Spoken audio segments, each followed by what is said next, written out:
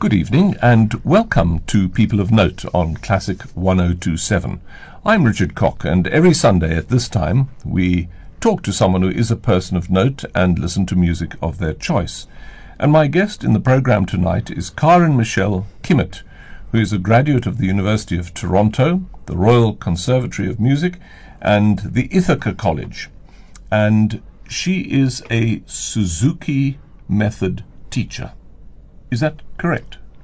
Yes, you could say that's so. Well, at its most basic. Yes, yes, I am. But I want to understand more about the system, its methods, its philosophy, and exactly what you do and what you're doing in South Africa. And maybe that's a good place to start. What are you doing in South Africa? What I'm doing in South Africa is part of what I've been doing with my colleague Christophe Boussoua for the last 17 years, is working with teachers, South African teachers, sometimes also with teachers from neighboring countries, such as Zimbabwe, or we've had people from Botswana.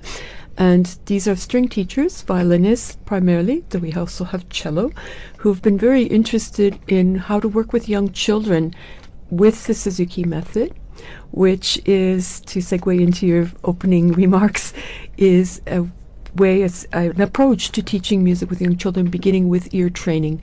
And the Suzuki himself, Shinichi Suzuki, for whom pedagogy was named, he had a strong feeling that if we gave the musical environment from an early age, surrounding people with the high-quality classical music, that this would actually be a way of both inspiring and also giving children an environment that would help them develop as human beings, and that, contrary to what he had experienced in some parts of his life, that you could actually have some enjoyment while learning to become a very good musician.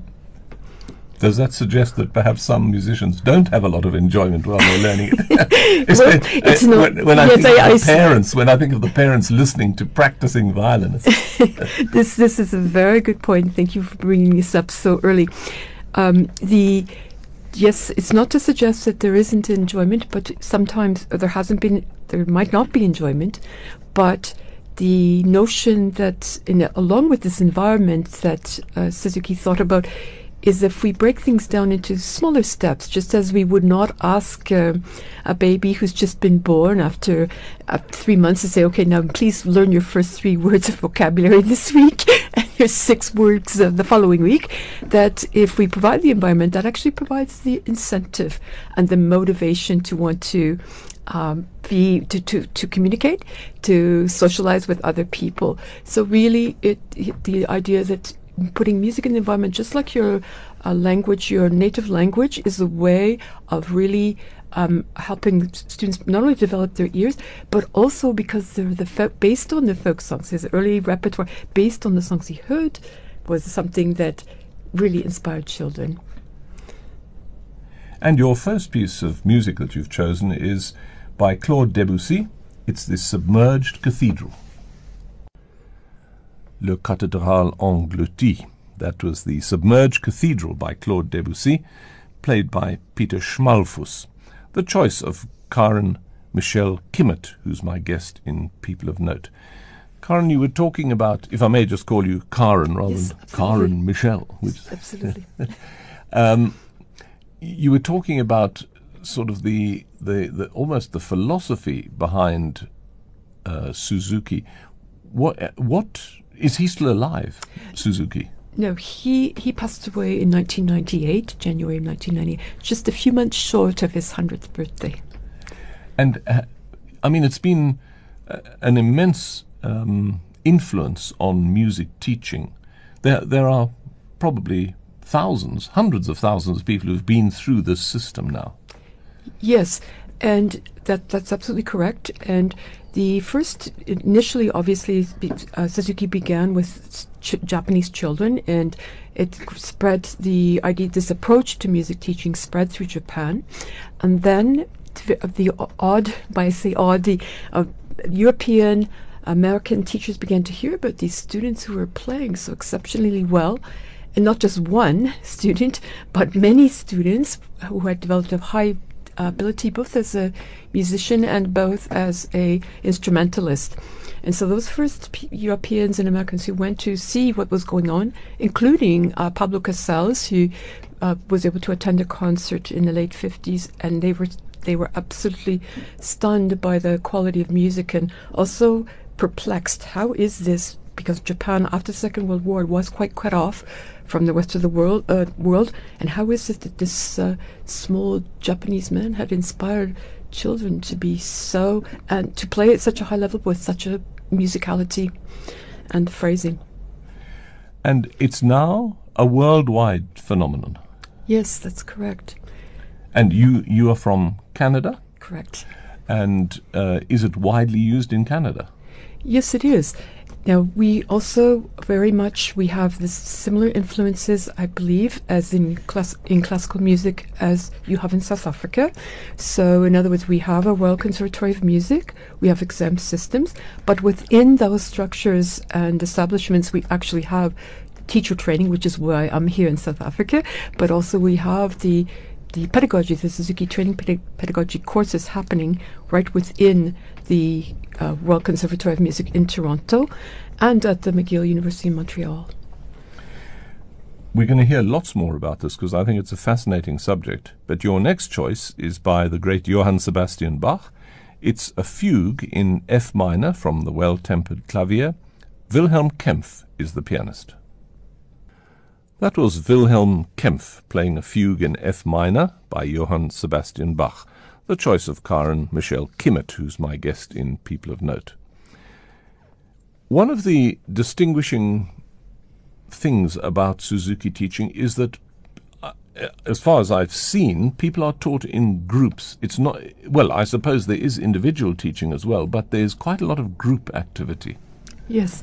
Thank you so much for bringing up that aspect. Every Suzuki student actually has an individual lesson. They have an individual lesson each week, or what some people call a private lesson, and in addition to the group lesson or ensemble lesson. So the individual lesson is a lesson such as we would have in whatever other method, traditional method, conservatory method, but the children are together right from the beginning in the what we call pre-twinkle classes, because it's the motivation. Also, we're learning many things. In the initial classes, we're learning about rhythm, we're learning about doing things together, singing. So it has many aspects. We draw in many aspects from other early childhood musical methods of teaching. But the fact is that in addition, we're also working right up from the beginning by hearing the music that they're going to be playing, by singing the music, by finding the pulse, by doing things as a team. We're really beginning orchestra. We might be 3 years of age, but we're learning how to do things together. And with that will be the seeds of growing into the environment of playing Vivaldi and Bach in the future. Because music and the enjoyment of music is often done in a group situation. And I think for me, one of the wonderful things about music is the group activity that you can share with other people. Shared music making is something very special, I think, and very particular to the sort of thing that you and I do, which is I run choirs, you run ensembles, instrumental ensembles. And I think one of the things that Suzuki seems to do is to train the ear, which is, after all, what music is all about. It's about listening and hearing. So right from the beginning, it seems that that's an important part of your musical philosophy. Absolutely. When Suzuki himself, who after all was born in Japan, and first heard the recordings that he managed to get his family of Fritz Kreisler, of Jacques Thibault, he was so moved and so profoundly touched by the sounds of these violinists. That's what, with no German, no other language, motivated him to move to Germany to find a violin teacher, and as an older student, so to speak, begin the study of the violin. And he was sure that by having this high-quality music, hearing this high-quality music, and then having people play it together, as you say, there's something about that sharing right from the start, and then we grow and we're able to have the equipment to play the great classical composers, that there's something that will really stay with the student for life. And here's one of our local string ensembles, the Busgate Soweto String Ensemble, playing one of the Romanian dances, or a couple of the Romanian dances, by Bela Bartok. That was applause for the Busgate Soweto String Ensemble. They were led by Cabello Motomi, and that was some of the Romanian folk dances by Bela Bartok, the choice of Karen-Michele Kimmett, who's my guest in People of Note. She's a Suzuki method teacher, and she comes from Canada. So just tell us exactly what you've been doing here. I know you've been here for a week or so, perhaps a bit longer, but tell us what you've been doing. Yes, thank you. So I've been coming here for a number of years to work with the teachers who sign up for the what we call teacher training courses. And these courses happen if a person is interested in becoming a Suzuki teacher. They happen 3 times a year in what we call modules. And within that course, so these are teachers coming from all over South Africa. We have had people from Port Elizabeth, Cape Town, Stellenbosch, and Johannesburg, of course, and Pretoria, yes, and Limpopo, I think. And so the teachers we're working on how to the approach with young children, also working on our own playing, and to be the best we can be in having a step-by-step learning with the students. And we too are making a team of musicians who play through the repertoire, and we experience what it feels like through the, so to speak, eyes or ears of a child, how to work together as a team, how to break things down so that it is understandable, and that also how to work with parents who, when possible, are also part of this early beginning, because they'll be the ones who will be helping the very young student at home. At home, yes. Now, I think that's also a very important thing, because it's an ongoing process. It's not just the lesson. There's in-between work to be done. And I'm sure parents are very much part of that. We hear about these dragon mothers who drive their children on. But someone needs to be supervising, because children are not always self-motivated the whole time. Is that true, that someone needs to be there to help guide in between times?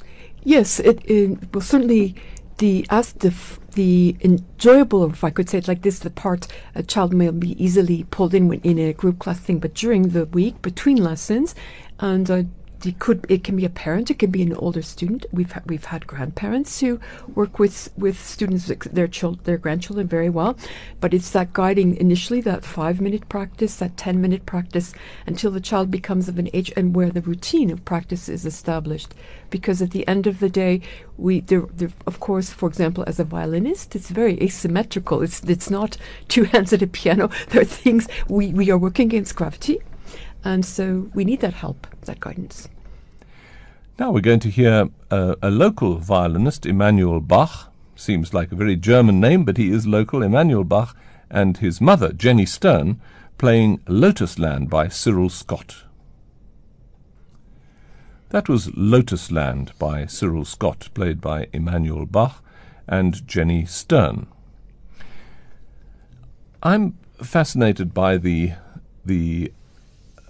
whole process of learning instruments, and I'm sure that music is like a plan for life, if you like. I mean, it's a discipline for life. It teaches you maths, because music is full of divisions and multiplications and fractions. It's about shaping a phrase. It's about learning to listen to yourself, to each other. So there are many life lessons to be learned from music, and I'm sure there's something about this in the Suzuki method as well. Yes, absolutely. Just yesterday we were speaking with the teachers. We were working with one of the more advanced ensembles in the Suzuki schools in Johannesburg, and that these preteens or these students are, as you say, learning to listen to each other, learning to be inspired by quality. We were speaking to students about going up, getting recordings of the very best, having the students be listening and watching other orchestras, the importance of supporting live music.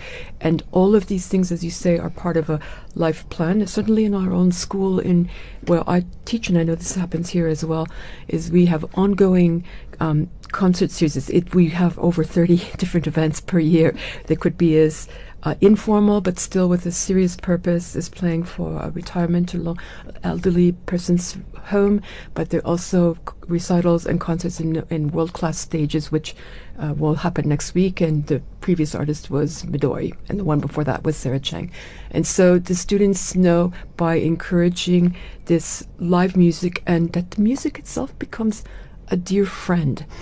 Yes, I've been very privileged to have had many former students who are now concert artists and leading violinists in major orchestras, but more importantly, and just as importantly to me, they are wonderful human beings who at the drop of a hat will show up at my door in a snowstorm with strings to bring for a project in Attridgeville for one of our teachers, Betsy Mayer, who runs that project there.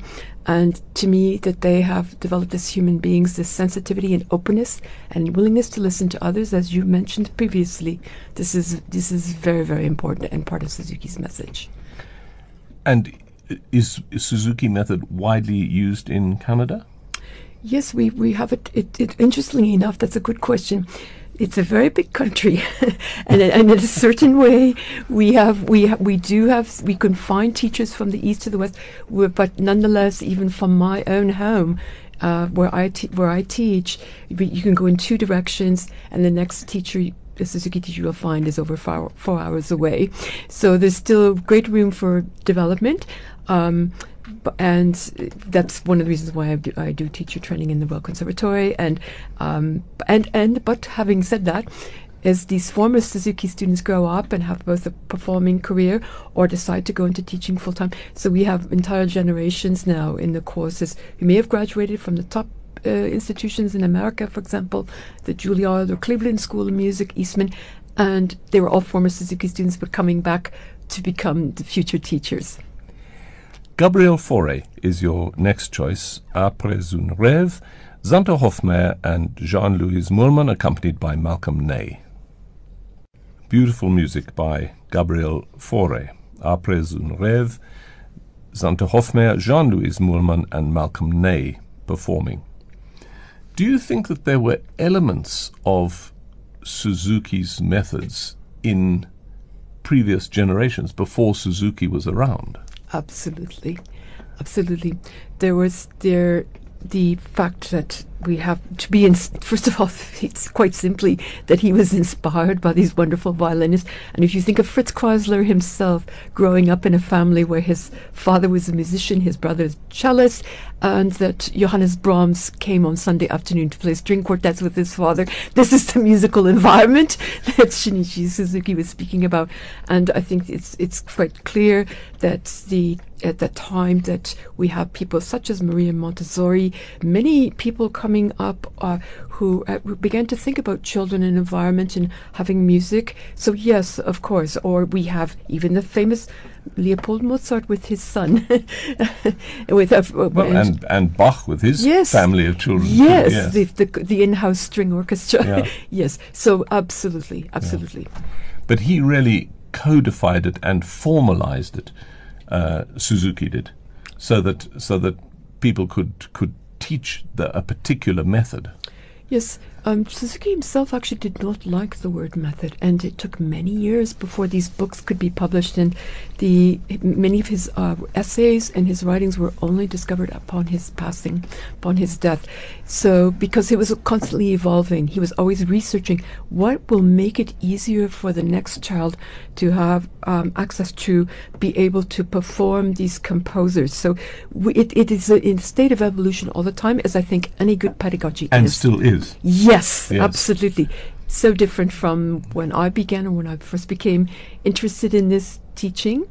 And indeed, to be really frank, I come from a very highly motivated and highly developed sports background. And as a child, I always wondered, why is it that though I had a good, so to speak, piano and violin teachers, I think, and for the most part, it was in the groups, this group sport, that you could be under a hot sun all day long and not have a problem, but to do 7 minutes by myself of my A major scale sometimes was difficult to be motivating. So this for me, this idea of doing something as a team, and Suzuki saw that if you do things as a team, and the power of tone, just as in your choirs, the power of having beautiful tone, collective tone, is something that resonates through your whole life.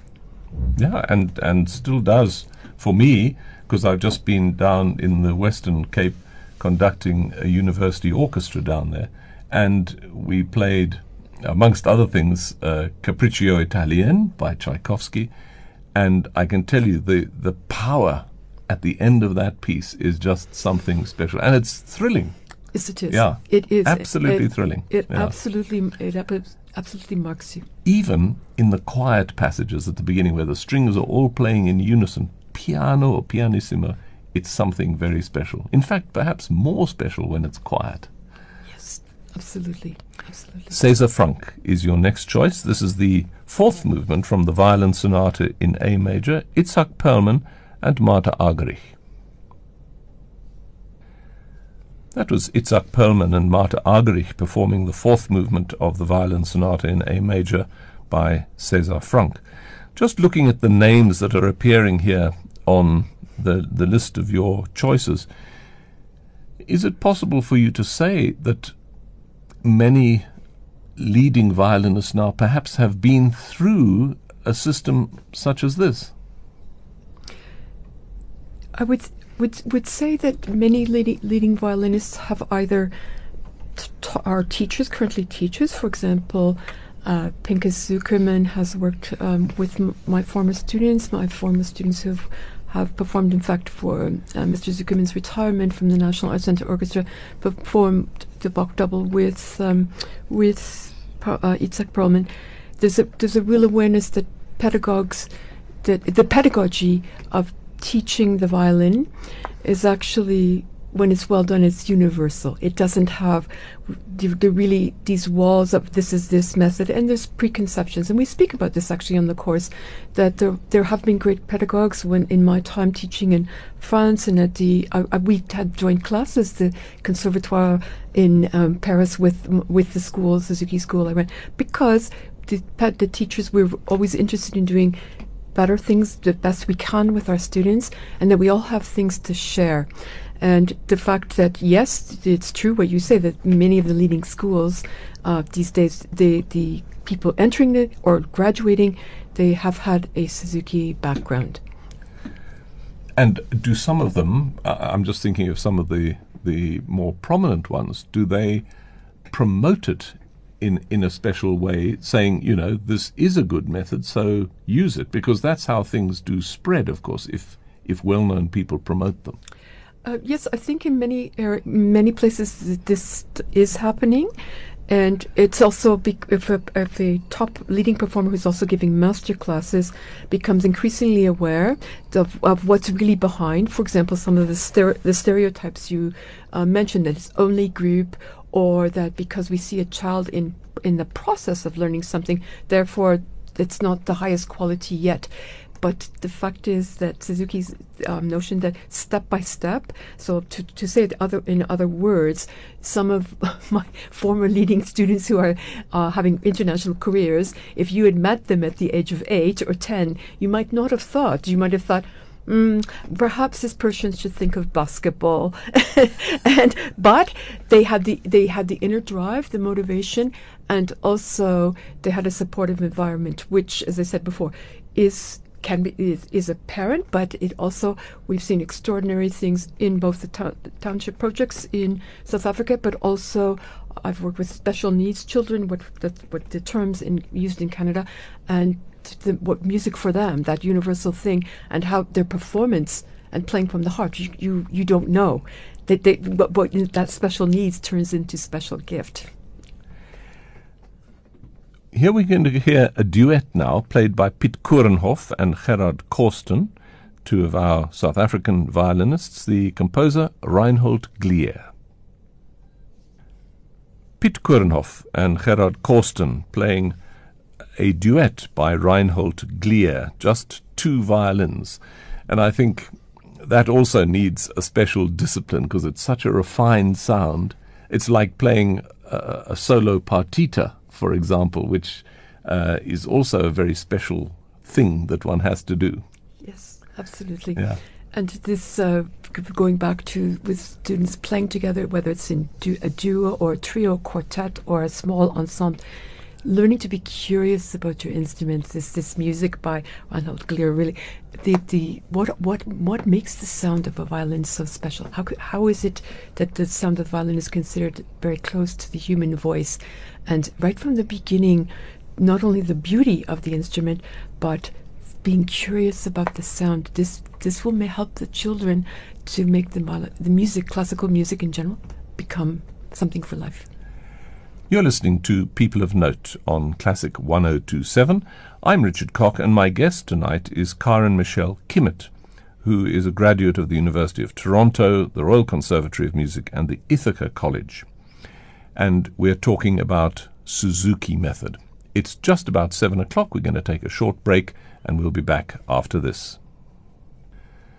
That was the second movement, the Allegretto from the Symphony No. 7 in A major by Beethoven, played by the Vienna Philharmonic Orchestra under Sir Simon Rattle. In a moment, I want to ask you about your sporting background, because I see that you're a winter sports enthusiast. But just before we do that, there's a good example here where the Vienna Philharmonic Orchestra cultivates a particular sound. And they've done that presumably because of tradition, perhaps because of the instruments that they have there and a style of playing.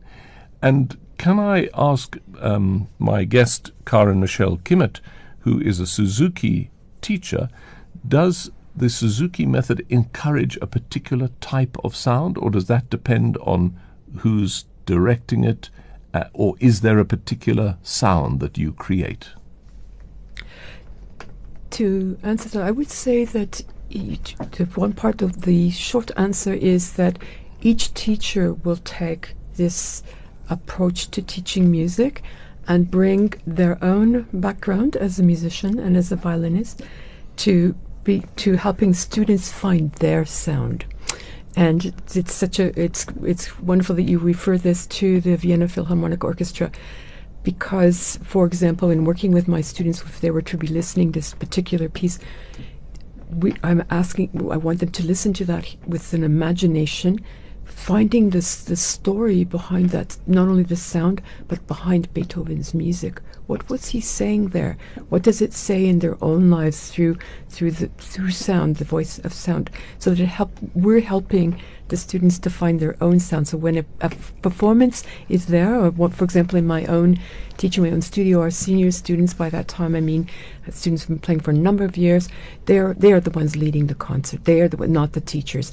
They are the ones who have got that leadership, that sound. They've got a sufficient number of both leadership skills, conducting skills, ensemble leading, and it's terrific. It's very inspiring and terrific to hear over time how the sound of each group becomes unified, and then also the sensitivity. If one member is away, if one graduates to university, then the ensemble is different, and we're missing or not having this violin there.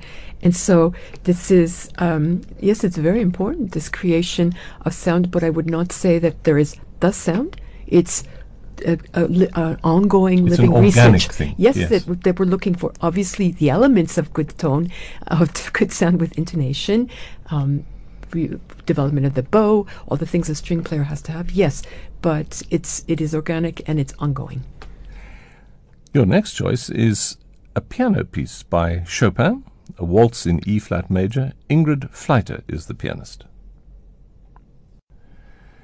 Frédéric Chopin's Waltz in E-flat major, played by Ingrid Fleiter, the choice of Karen-Michele Kimmett, my guest in People of Note. And perhaps this is a good moment to ask whether the Suzuki method is applicable to other instruments. Do you have Suzuki method in wind instruments, for example, or piano. Yes, we have the Suzuki method has been developed for many instruments, the flute, actually more recently the trumpet, and we have it for piano for a long time, cello. We also have for singing. We have it for many different instruments that sometimes, yes, have to be adapted initially, and for recorders. So it has developed in, I would say, in almost all of the instrumental groups. We have the double bass, the sides down double basses, which are really something to see and to hear for the first time, but extraordinary. And indeed, you probably have already sensed from this list, I actually began my life as a pianist. And I've had the good fortune to study with many fine teachers. But from a pretty early age, I realized that if I also studied the violin, then I'd be playing with others and more frequently.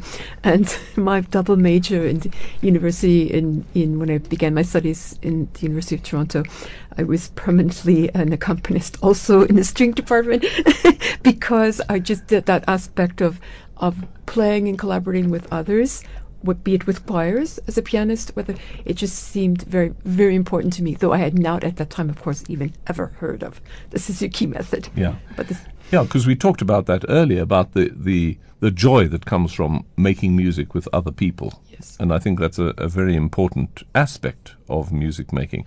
But I just want to go for a moment, because earlier on you mentioned about being a sports enthusiast, and a lot of sports is playing in teams. And I often say to audiences, just look at an orchestra on the stage. It's a big sports team, basically.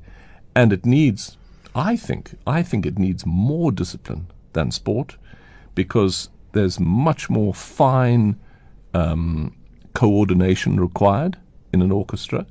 People really have to be sensitive to what's going on around them.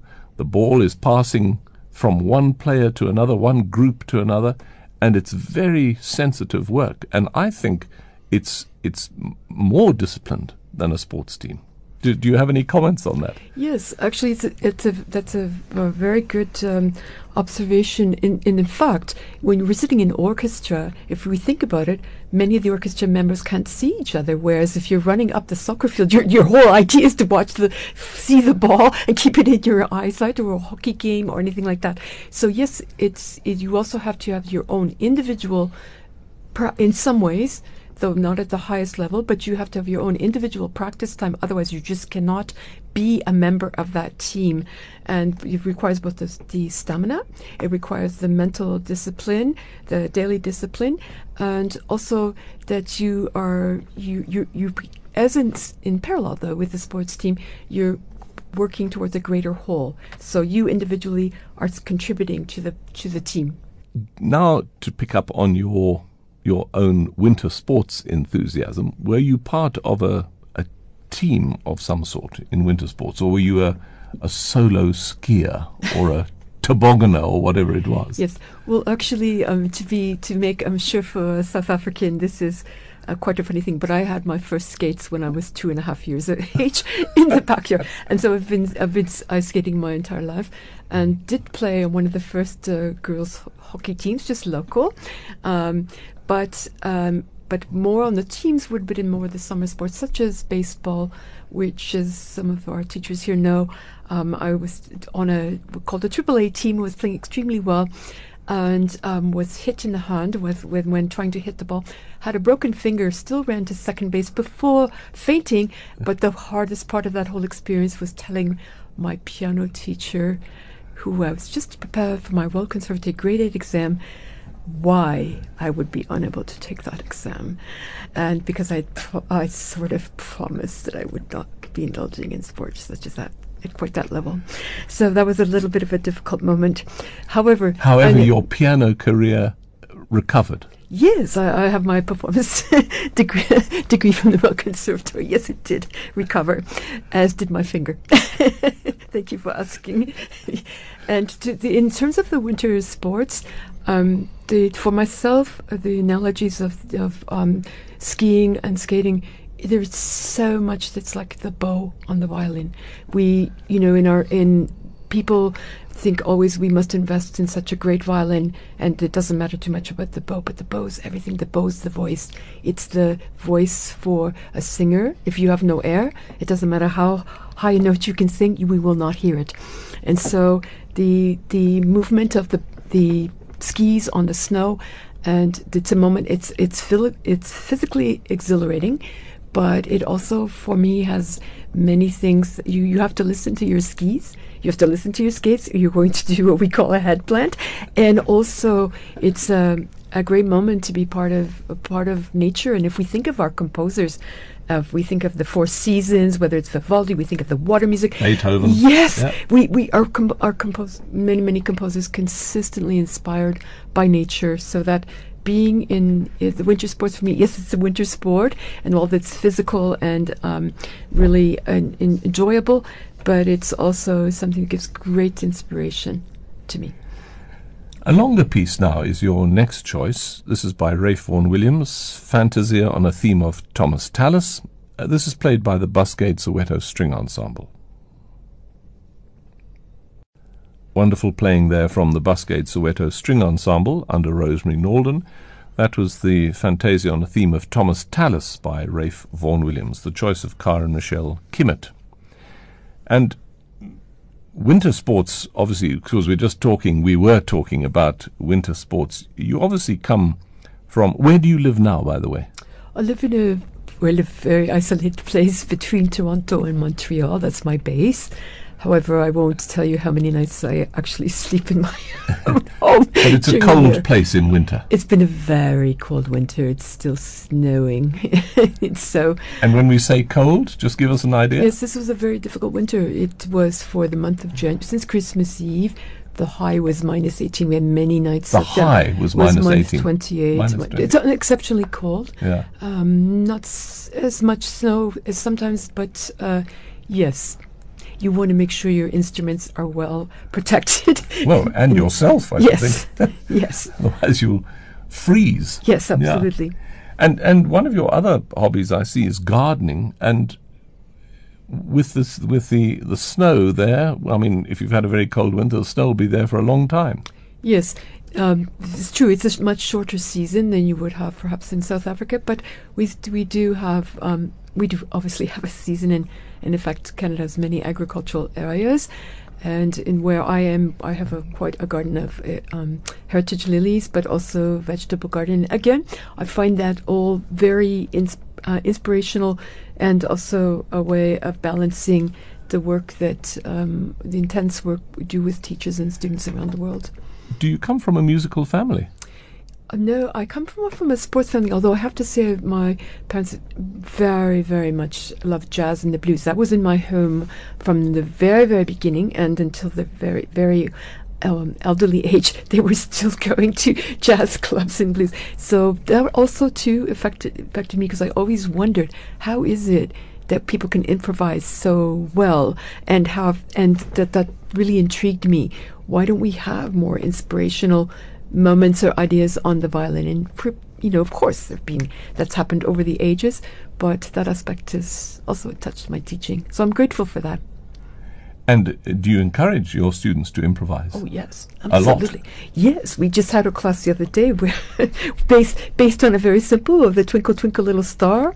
It transformed into D minor. We had all kinds of shifts. We had and these pretty young students and turned it then into a tango rhythm. And I think they could have been playing for another hour there. but it was involving violin skills, taking chances, and saying, let's make it our own. Domenico Scarlatti is your next choice. This is one of his many sonatas. Ivo Pogorelic is the pianist. Domenico Scarlatti, that was a sonata in E major, played by Ivo Pogorelic, the choice of Karen-Michele Kimmett, who's my guest in People of Note. I noticed that you've done Suzuki teaching in many places in Africa, and we tend to think down here at the bottom end of Africa that, we don't really know what goes on too much in the rest of Africa. But I see you've been in Morocco, for example, and you've had students from West Africa, from the Congo. Just give us an idea of what goes on in a place like Morocco, for example. Yes, that actually was a tour of students of mine from Paris with family connections in Rabat and Casablanca. So we took 14 students, and we played in the conservatories and various other places, the Alliance Française, for example, but also with many teachers coming to watch and learn. And one of them actually came, who was a graduate of the conservatory system, became interested. So then came as sort of ongoing back and forth. But I mean, you just mentioned there in passing that there's a conservatoire in Absolutely. Morocco. Yes. Of teaching Western music as well as indigenous music. Absolutely. And quite established. This would be based on the French conservatory system, but absolutely conservatory as you might find anywhere in the world. Yeah, because just the other day I was Googling something and I came across a Moroccan orchestra, which obviously, because it was a video, I could see was Moroccan people playing, or what I took to be Moroccan people, I guess they were. The whole orchestra was made up of what looked to me like Moroccan people. Yes. And this was something new to me. I didn't know that there was an orchestra in Morocco, but obviously there is. Yes. And probably more than one. Yes, and in Cairo, Egypt, one of my former students who moved there to study there as well. There's a very fine orchestra and conservatory in Cairo. And so what sometimes happens is kind of the students move or change countries, cities, and then the people in those cities become very interested. Well, how did this young person? Why are they playing so well, or why are they really interested in orchestral music? And then that in turn builds a curiosity in the pedagogy, and then we have people coming from that. Yeah, and I know there are orchestras in West Africa and certainly in East Africa, Kenya and Uganda. There are orchestras, so. It's something that's growing. Would you say growing in Africa? I would say yes. Yes. And still growing in Canada. Absolutely. More and more young people in orchestras and ensembles. Yes. From just in speaking with people from here, I think it's fair to say that some orchestras, some institutions have been previously supported by public funding, and this remains is an ongoing issue in Canada or America or anywhere, or even in France, where previously the tuition was free to be in the conservatoire, and now you have to pay something. So the classical music has to continue to find its place wherever we are in the globe. But thankfully, there are both students and parents and teachers who feel deeply that we must do what we can to support it. And here was someone who adapted himself to the changing times, George Frederick Handel. This is part of one of his keyboard suites played by Angela Hewitt. That was Angela Hewitt playing the second movement of a keyboard suite by George Frederick Handel, the choice of Karen-Michele Kimmett, who is here in South Africa teaching Suzuki method classes to teachers and students. And after the break, which we'll have after our next piece, we're going to hear about an event coming up that will be happening as part of the Suzuki teaching classes that are held in South Africa. You're listening to People of Note on Classic 102.7, and my guest is Karen-Michele Kimmett, and we were hearing that she comes from Canada, from a very cold part of Canada, and I guess cold and warmth are all about music, because music is such an amazing thing. I never fail to be stunned by how wonderful it is. And I mentioned earlier I've just been in Cape Town, and you were talking about motivation of parents and students and so on. And we have been through some difficult times for music in South Africa, and I'm sure there are going to be more difficult times.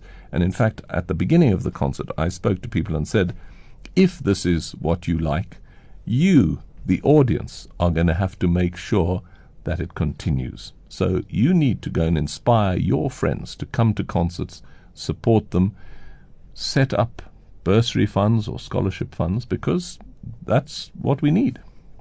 And I'm sure it's the same in Canada. Absolutely, absolutely. And you mentioned an important point there, the live concerts, supporting musicians on stage, and also making sure that the youngest generation also has access to these experiences. Sometimes we can think, well, when they're teenagers and they can sit quietly, or older, but really they can be sitting on the edge of a pew with concerts in a church, or if it's time to leave at the break. But people are often stunned at how our own students, for example, because of their own recitals, things they can easily sit for an hour and a half, and just be enthralled. And of course, for a very young student, you ask, what did you enjoy? What piece did you enjoy the most by Midori? And I loved her dress. But that's part of the experience, the whole experience. And when we think of, we have a wonderful concert at the beginning of December, for example, where I am with very high level playing, but it's always followed by a magnificent reception. And people will say, the children will say, is this the concert where we're going to have the great food? But indeed, whether it's Mozart or in Handel's time, food and music and being social all were together, and putting this together as part of the whole experience is what will help to keep it alive, as you so aptly said. Wise words from Karen-Michele Kimmett, who's my guest in People of Note on Classic 1027. That was the Scherzo Furiant from the piano quintet in A major by Antonin Dvorak. Clifford Curzon was playing with the Vienna Philharmonic Quartet. And that was the choice of Karen-Michele Kimmett, my guest in People of Note. Welcome back to the final hour of People of Note on Classic 1027. My guest is a renowned teacher from Canada who's visiting South Africa, Karen-Michele Kimmett, a graduate of the University of Toronto, the Royal Conservatory of Music. I take that's the Royal Conservatory in Canada, and also Ithaca College. And she's been teaching in many places in the world. Just where have you been teaching in the world? I know Morocco, South Africa, France. Yes, I lived in France for almost 20 years, in Lyon and Paris, and have taught also in most of the European countries at various times, from Spain to Germany to Holland. And the wonderful thing, and of course on this continent in Zimbabwe, where for the last 2 years I've been working with groups of teachers from Zimbabwe and also with one from Zambia. And the wonderful thing is about the universality of music, that children everywhere can have music in their lives, irregardless of their economic background, their cultural background. Of course, we, whenever possible, for example, in our school in Canada, we try to really promote living Canadian composers. So our upcoming concert for us is with two composers who have written specifically for our ensembles, who have had their works performed in Carnegie Hall and won indeed the equivalent of the Grammy Award. And so we have them working with young students. And then we're here in South Africa, and something that happens all over the world is having an annual Suzuki concert. And I think what we're going to do is listen to some music by Edward Lalo, and then we're going to hear all about this concert that's coming up. This is the second movement, the Scherzando from the Symphonie Espagnole. That was the second movement, the Scherzando from the Symphonie Espagnole by Edward Lalo, Maxim Vengerov performing with the Philharmonia Orchestra under Antonio Papano. And now, let's just hear exactly what is going to happen here. On Sunday, the 20th of May, we've got the Suzuki Annual National Concert.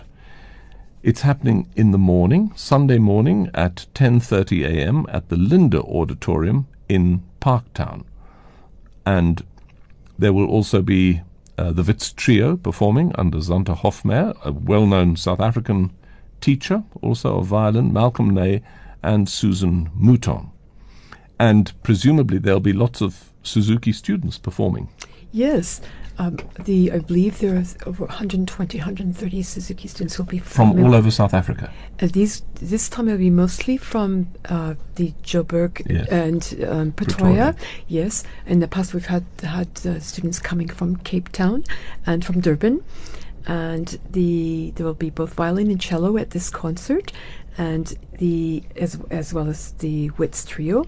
And the students are working together. The students come from many Suzuki teachers. There are actually at the moment 25 member teachers of the Suzuki South African Suzuki Association, and so there are these collaborations either between cities or between groups of teachers. So on this particular Sunday, May 20th, there will be 120 students performing. 25 teachers and growing. Yes, absolutely. We just started this past week with one of the people working with me, with Lee Marais. We have begun a new group of teachers, and yes, it is growing because there is a real demand. Now, the other thing that interests me is you said violin and cello. What about the violas? Yes, we actually had a viola student, but there was one who we thought might feel a bit shy in the concert with these groups. But you're absolutely right. The viola is developing. There was the one student at the group class yesterday, and this is also developing. Yeah, because I guess it has to be a slightly older student who can cope with the additional size of the viola. Good question. In our school, we have very young students. Do you have students. Small violas? Yes, it's a French luthier, Bernard Sabatier, who I've worked with for many, many years, over 30 years, and he developed a viola where the one shoulder is slightly cut away from the very smallest size. Very beautiful instrument, very beautiful sound. So it's not uncommon to see a group of 15, 20 very young violists now going through the method, which of course is wonderful for orchestras and for their beautiful tone, that richness they add. Now we're going to hear Claude Debussy. This is a piece called Beau Soir. Anna-Sophie Mutter playing the violin, Lambert Orcus playing the piano. That was a piece called Beau Soir by Claude Debussy. I'm interested to know whether Suzuki himself wrote music. Did he? Yes, he did. In the beginning pedagogy, he wrote pieces that he felt that would help the young students, and he also wrote other pieces later on, and both exercises and things that he thought would work very well for young string ensembles. That was not his main aim, but he frequently did that from a pedagogical point of view. But nonetheless, these pieces have become very much staples of part of the teaching approach. And ensemble pieces as well. Yes. He had a book entitled Home Concerts, where things divided into 3 and 4 part harmonies. Yeah. Yes. But I guess there's lots of repertoire that you use for these concerts as well from the standard repertoire. Absolutely. Both and arrangements that we've had arranged. I mean, my own students in the past year alone, I played everything from Piazzolla to playing the upcoming concert would be Carmen, Bizet's Carmen, as part of an orchestral experience. And yes, we're always looking for new music. I know that the very fine composer who lived here for many years, Michael Hankinson, arranged pieces and wrote pieces specifically for Suzuki ensembles. So in this particular concert, which is coming up on the 20th of May, just give the listeners a feel for what they may hear. They're going to hear 120 young string players playing in smaller groups and larger groups, or mostly a larger group? Yes, good question. So there's a range from the very youngest students to students who've had a number of years of learning to play the violin. So there'll be that range. They'll have fewer students playing, and they will be playing some Baroque, some classical, some romantic composers, and so they won't be all 120 at once, except near the end. And then, of course, there'll be a section which will be just the cellist alone, and then also where there'll be the cellist and violinist combined. And do you get the teachers to play? Yes, the teachers help and lead, and sometimes they will be playing in specific events. As I mentioned earlier, in our own school, the teachers we have enough students and a range of level that don't do so much with the teachers, but definitely that's highly motivational for the students as well. So this can all be heard on Sunday the 20th of May, 10:30 a.m. at the Linda Auditorium in Parktown, and if you want tickets, you can go to TicketWeb. It's the Suzuki Annual National Concert, which is happening there. And I apologize, listeners, for the strange drilling sounds in the background. I'm not sure what's going on. Somewhere in the building around us they're drilling. It's not your radio reception that's funny. It's definitely happening here. Johannes Brahms is the next choice. This is Mark Nixon, South African pianist, playing the intermezzo in A major. Mark Nixon playing the Intermezzo in A major by Johannes Brahms, well-known and very sensitive South African pianist. This was the choice of Karen-Michele Kimmett, who's my guest in People of Note. In your travels around the world, have you come across any nations or groups where you've detected a sort of natural ability for string playing? I mean, is it something that goes in nations, or is it just where there's a good teacher, there's going to be good string players? I would say that just as in singing, it's music, if they're good teachers, certainly helps, definitely helps, a prerequisite, but everywhere on the planet, there are wonderful string players, and there are children who are really enjoying, and their families who really come to appreciate classical music.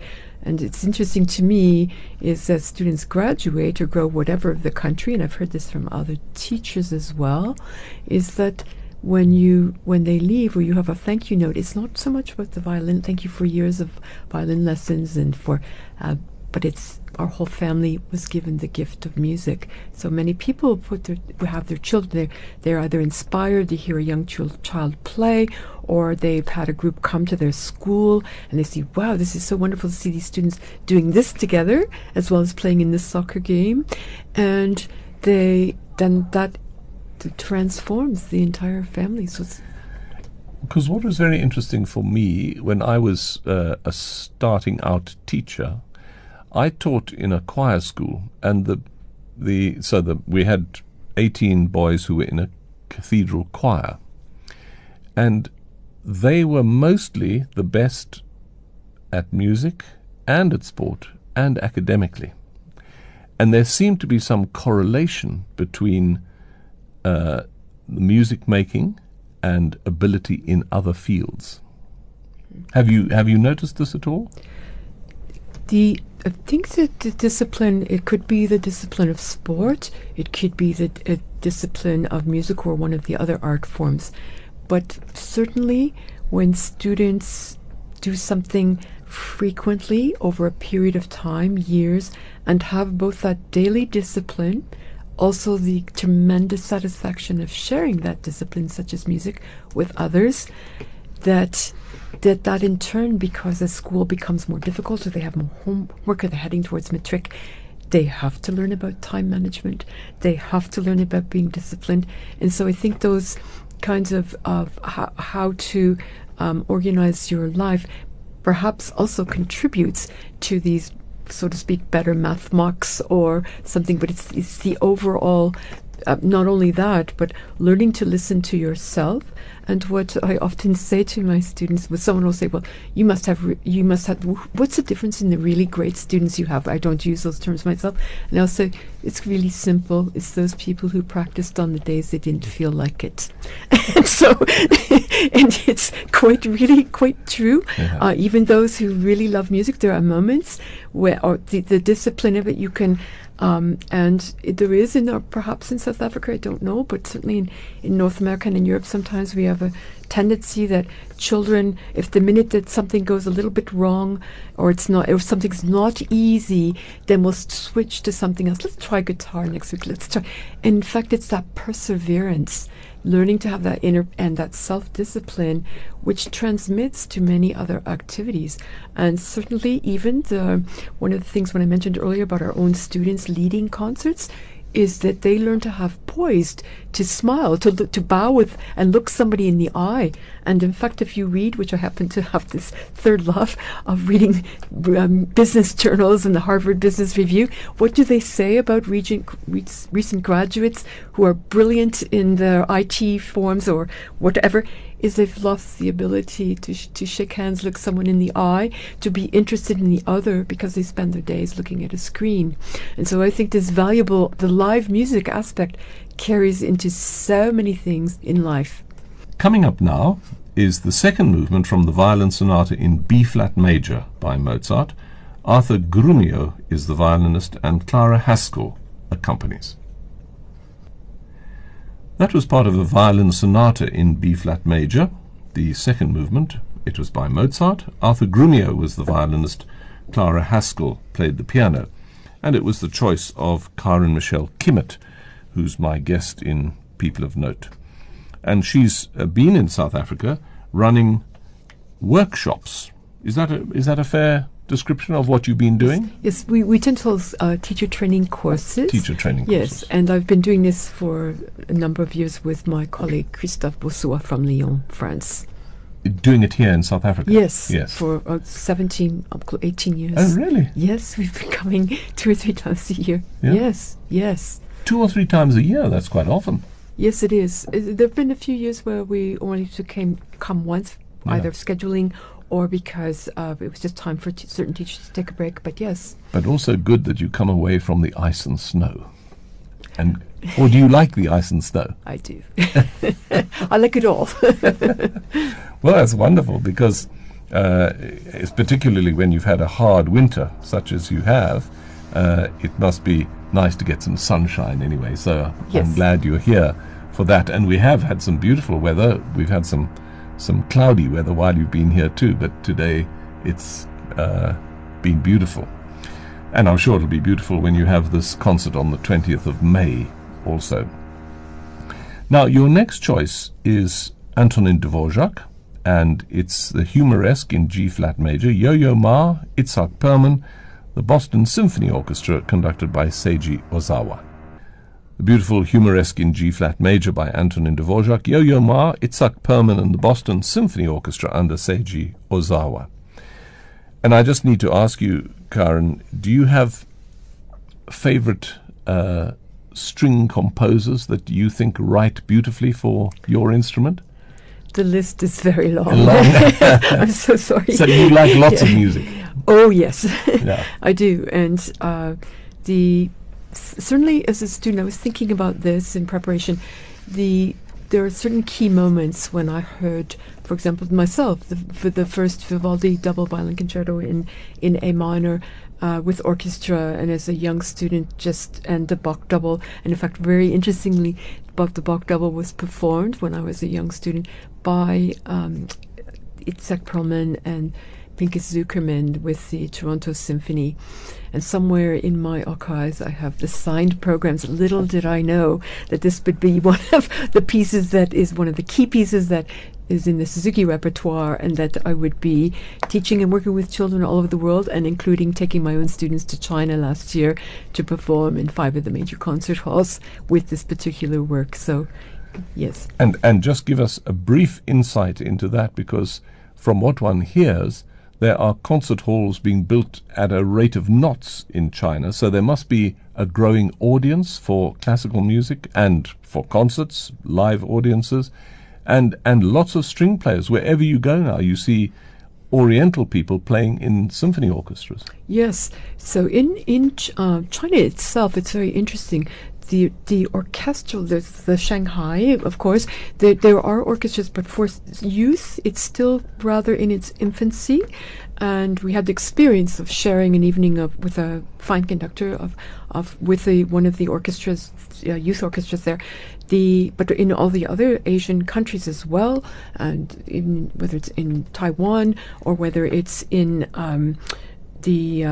Indonesia, that there's a very strong both love of of string music and development of orchestral players and of orchestras. Absolutely.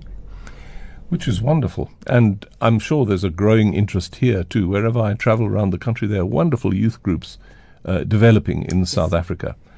And the irony is that even as they are developing, the funding for symphony orchestras, for example, is diminishing. Yes. So, as we were saying earlier, we have to find other ways of doing these things. And we will, yes. Because we have, over the years, we've found different niches and different ways of supporting these things. Yes. Because we all love to listen to the music that's played on Classic 102.7, but we do need to hear it live also. And we're going to hear now the second movement from the Symphony No. 4 by Brahms, the Berlin Philharmonic Orchestra under Sir Simon Rattle. That was the second movement, Andante Moderato from the Symphony No. 4 in E minor by Johannes Brahms, The Berlin Philharmonic Orchestra was conducted by Sir Simon Rattle, and it was the final choice of Karen-Michele Kimmett, who's been my guest in People of Note on Classic 1027. She's a graduate from Toronto University and the Royal Conservatory of Music and the Ithaca College, and she's been in South Africa working with Suzuki teachers and developing their skills, because this is something which is growing in South Africa and spreading, and you can see the results of what they do on Sunday the 20th of May at 10:30 a.m. at the Linda Auditorium in Parktown, and if you want tickets you can get them through TicketWeb. The Wits Trio also will be performing at that concert. It's the Suzuki Annual National Concert. And I'm sure if you want more information about Suzuki teaching in South Africa, there's probably a website somewhere. There is a website. Yes, there is. You can just Google South African Suzuki Association and you will immediately come upon the website. There you are, South African Suzuki Association. And I just want to say thank you very much indeed to Karen-Michele for coming on the program, taking time out from your winter sports to come and talk to us here and to work with our teachers, because that's the important part, is developing a love of the music that we all love in our young people. So thank you very much for that. It has been my pleasure. Thank you for inviting me. It's a great pleasure, and thank you for being on the program. And thank you at home for listening. And of course to Pitt for helping us put it all together. And so that's it from us. I'll be back tomorrow night with Full Works at 8 o'clock. And of course every night of the week I'll be there. And then on Saturday morning for Composers A to Z, and Sunday evening with People of Note. And I hope you have a fantastic week ahead.